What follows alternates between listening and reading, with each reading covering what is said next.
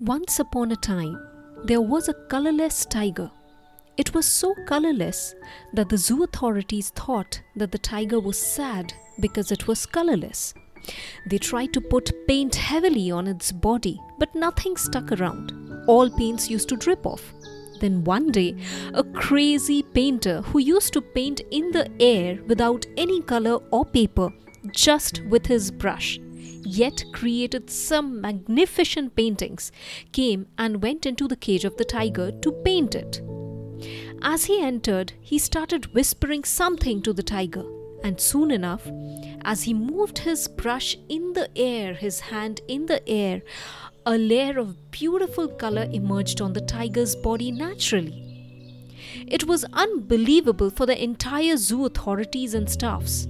When the crazy painter came out, they asked him the secret. He simply replied, "I did nothing. I just whispered in its ears. In just few days, you will be free again."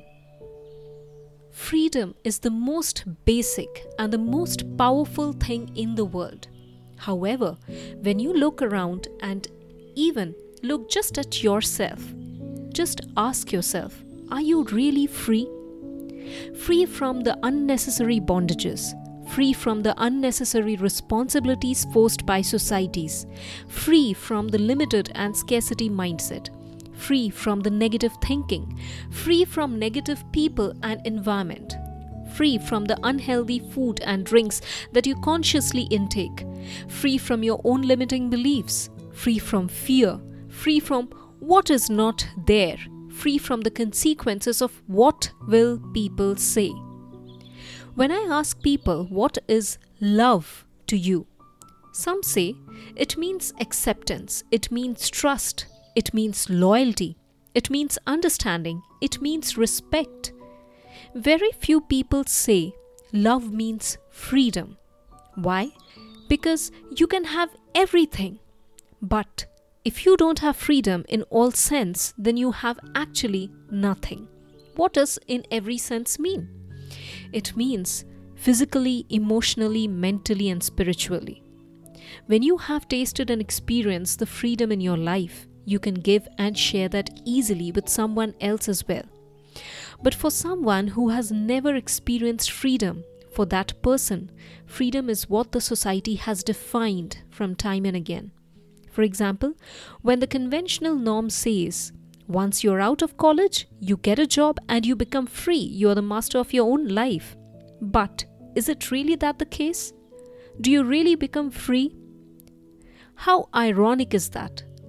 It goes in a loop over and over and over again. It is something like you open the door of the cage of a bird, tell the bird, fly as far as you can, as far as you want, but you have got a chain tied in your leg. Hence, the bird can only fly till the range the chain allows it to. It is applicable in all aspects of life, be it personal or professional. Is that freedom? So I want you to think and ask yourself, what is freedom to you? What will it take for you to feel free? Once you have defined your own definition, once you have expressed your own feelings, you will feel a new sense of confidence, certainty, and of course, freedom. This is what happens with most of us, in fact, all of us. A time comes when we hit the glass ceiling and we just want to break it.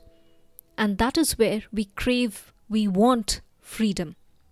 Freedom from everything unnecessary that holds us back. Something happened few months back which dragged me so much at the lowest point in my life that I was not having any kind of way to come out of that phase.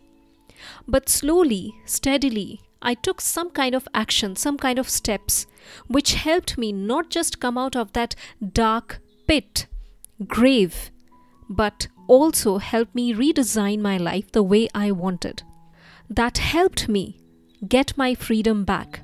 That gave me not just hope, but the reality check in a positive way that freedom is something you can create, that freedom is something you can design yourself.